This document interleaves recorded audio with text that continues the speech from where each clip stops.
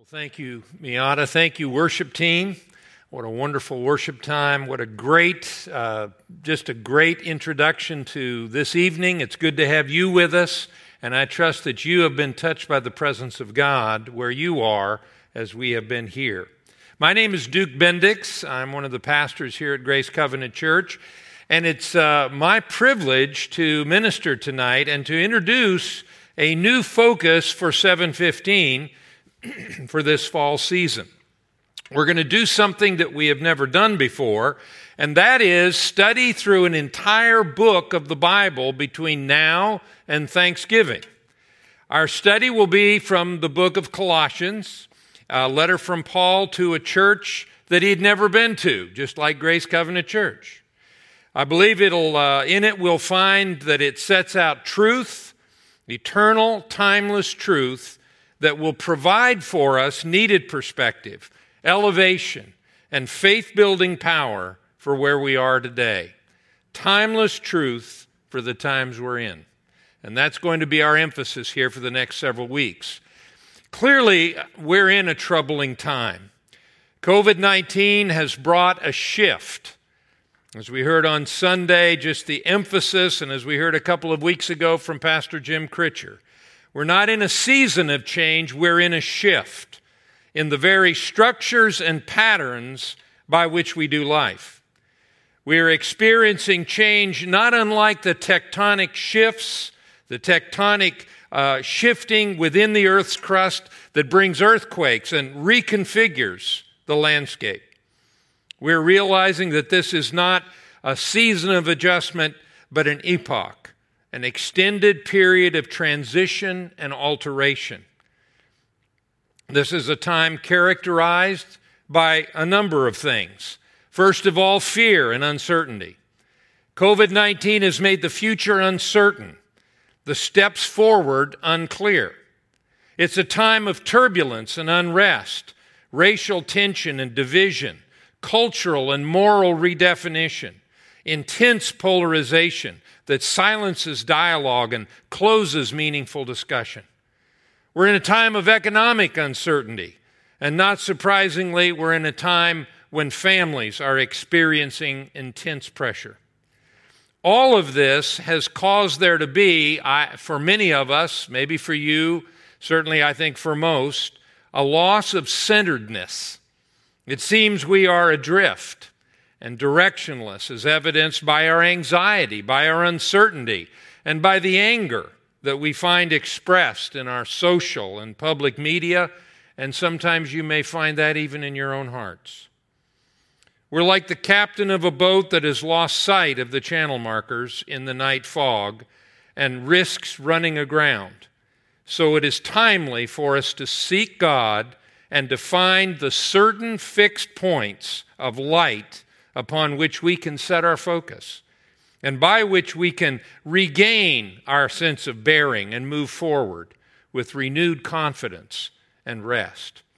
And Colossians is a study that is going to help us do just that.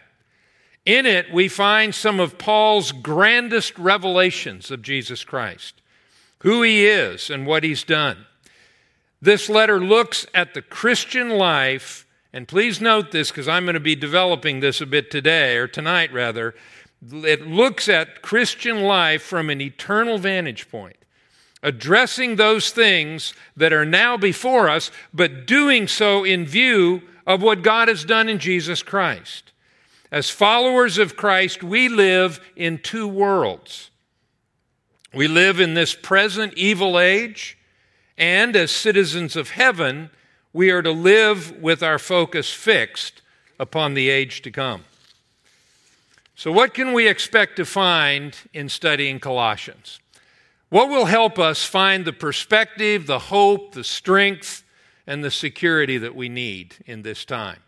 I want to just touch briefly on 4 different aspects of this book, 4 things that this letter can bring into our lives, and then I'm going to briefly elaborate on each one. The first is we find in Colossians a powerful gospel. The good news of hope that goes beyond simply forgiveness and sin management. And I'll elaborate on that at some length here in a moment. A second thing that it brings to us is a preeminent king. The vista of Christ as the exalted Lord is found in Colossians like really nowhere else in Scripture. A third thing that we find in Colossians is a provision of life. Vitally joined to Jesus Christ by faith, we partake of the age to come. Now, that's a biblical phrase, and I'm going to develop that as well, so hang on to it. And fourth, we have a priority that gives focus and direction to us, individually and to our life together and our lives as we live them in the world. So let me briefly look at each of these four themes. And really, these are the themes that you find in the book of Colossians.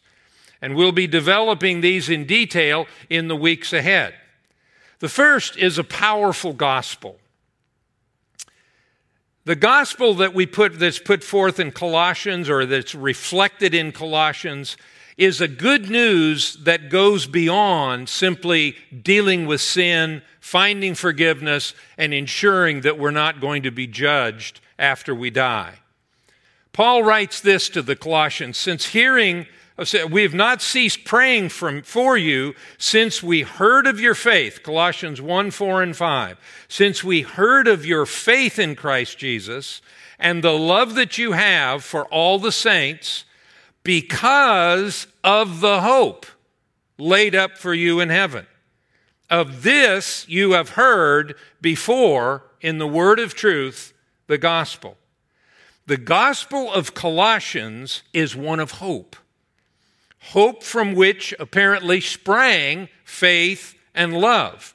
Now, how does this happen? How is it that hope is a catalyst for faith and for love? We normally think that faith and love give us hope.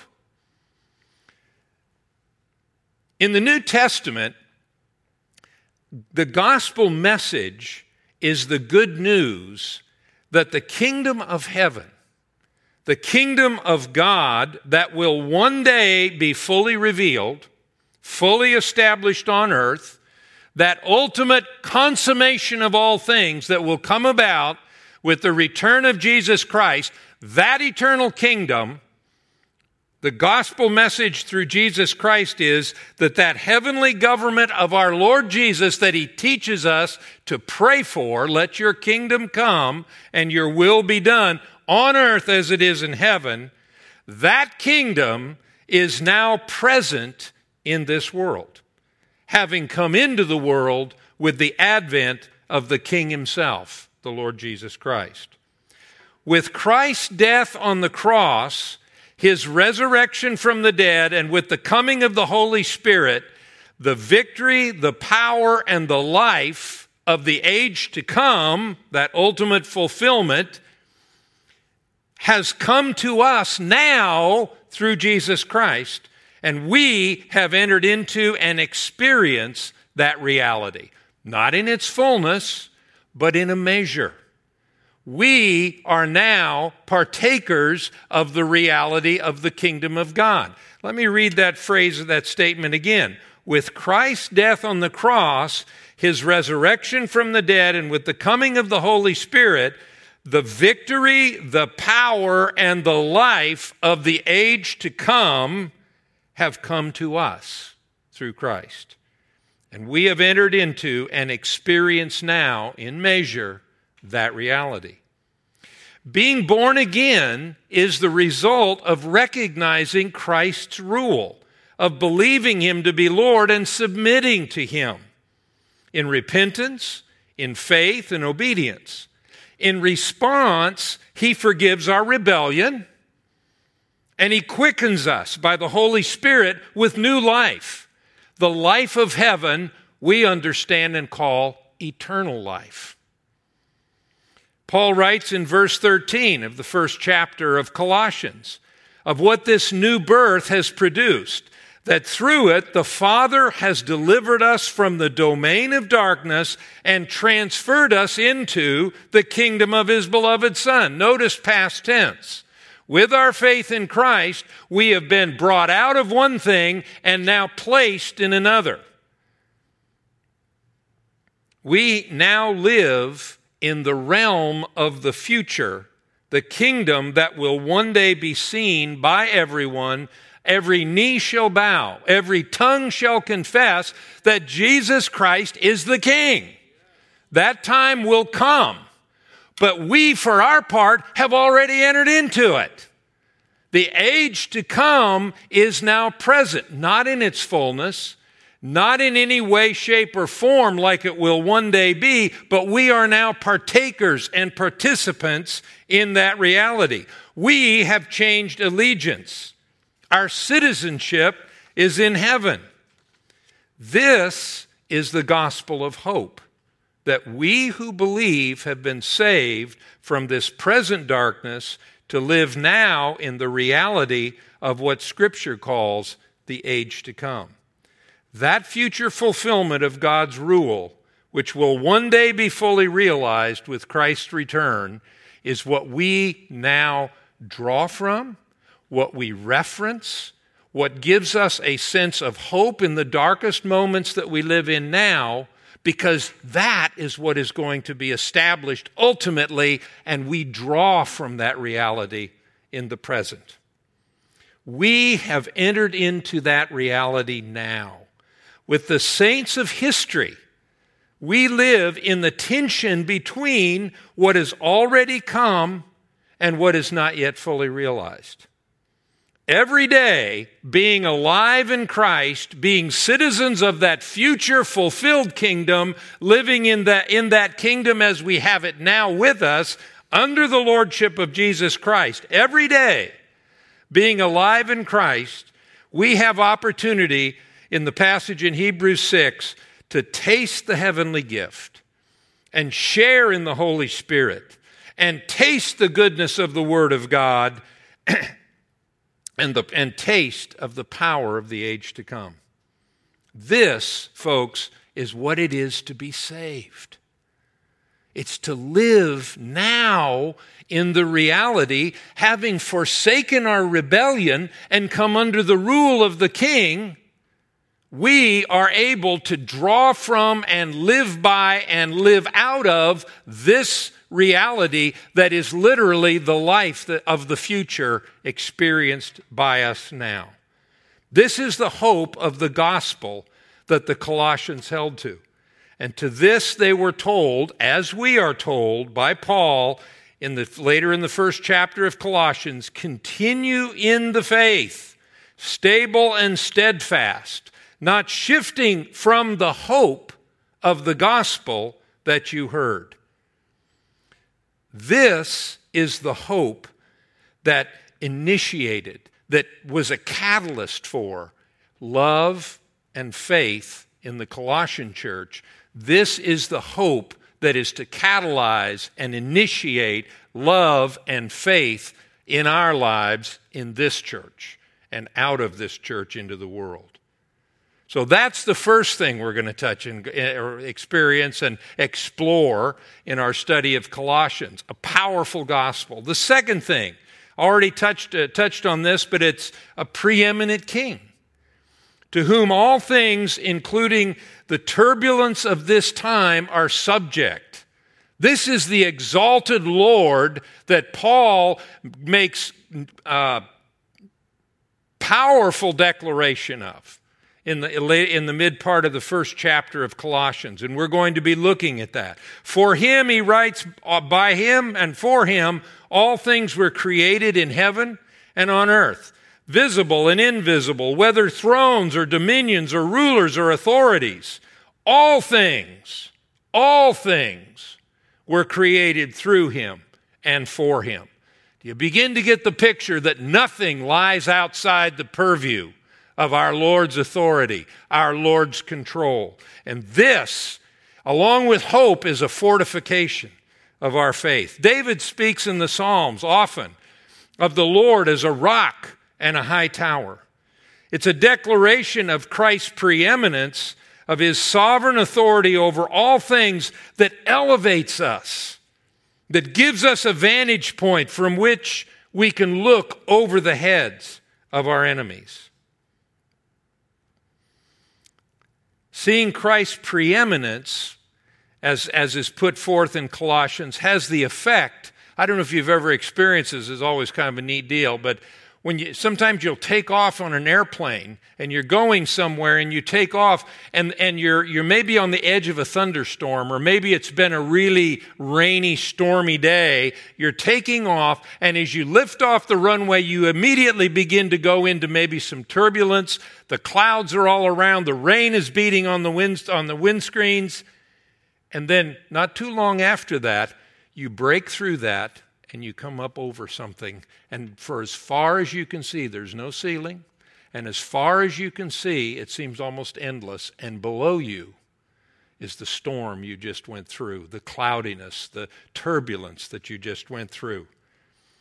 Seeing Christ's preeminence has that kind of an effect on us. It's like flying up through the rough storm clouds and breaking into that place of higher altitude above the storm. Scripture always gives us the vantage point of heaven through the understanding and the revelation of the Holy Spirit. We'll find in that Colossians offers us timeless truth, a revelation of Christ that is able to restore our centeredness and give clear light for navigating what's ahead. A preeminent King. The third emphasis we're going to be able to look at in Colossians is a provision of life.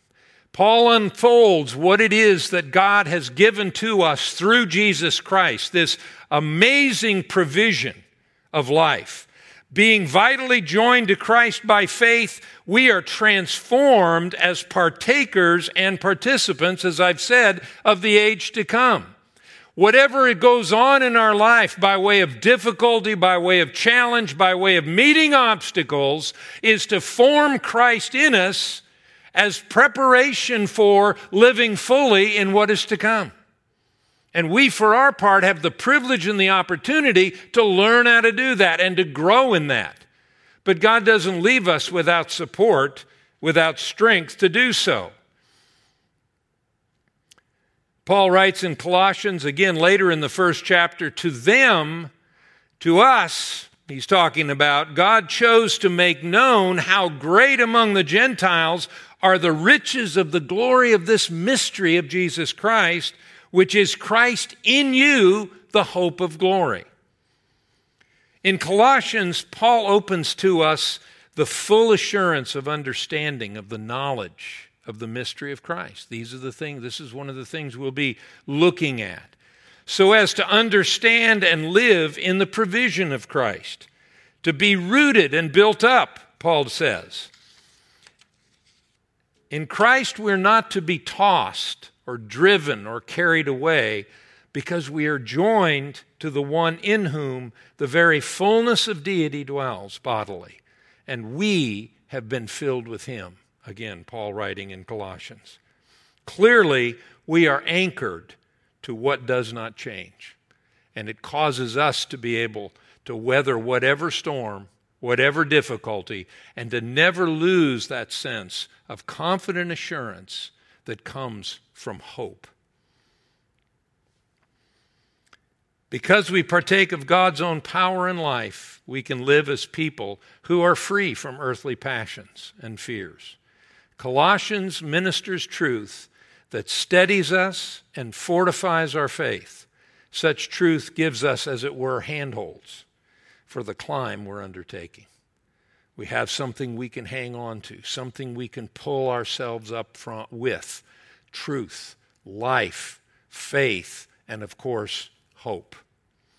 And the fourth thing that we'll be looking at in Colossians is the priority that gives us focus and direction for living life individually and together as God's people in the world in this present age. Colossians 3, Paul says this, again, a very famous declaration that he makes halfway or midway point, kind of the hinge of this letter. If you have then been raised with Christ, now keep in mind, he's talking about something eternal. He's talking about something that goes beyond temporal world, this temporal understanding, or what is defined in terms of just what we experience in this world. If you have been raised with Christ, seek the things that are above, where Christ is, seated at the right hand of God. Set your mind on things that are above, not on things that are on earth. It gives us a focus on where our life is to be found and what it is our lives are to be about. As we make Christ the focus, the priority of our lives, He empowers us to move past our own passions and to be redefined as people who live life in light of eternal truth and perspective. He lifts us beyond earthly identities, part of that redefinition.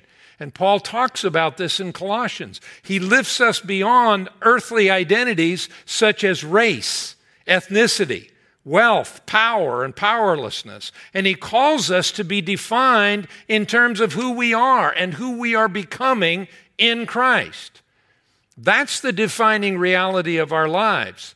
We have outward aspects of our lives that we can certainly enjoy, that we can take a degree of pride in, that we can be identified with, but our identity that goes beyond all of that and transcends all of that is who we are and what we are becoming as disciples of Christ, in Jesus Christ. As His disciples, we live according to the virtue, grace, and faith of the kingdom of God that is characterized, again, Paul writing to the Colossians, by kindness, humility, bearing with one another and forgiving one another, putting on love and letting the peace of God rule in our hearts. This is in complete and total contrast to the spirit and attitude of our present time. Such focus brings peace, and it empowers us to have ordered families and to live in this present world in a way that testifies and gives evidence of the kingdom of heaven now present. How does the world know anything about the kingdom that is to come except by what they see and realize from what we're drawing from and from what we manifest and what we give example to? So this is what we have to look forward to. From now until Thanksgiving, we will study and explore and seek to apply the truth of God that we find in Colossians.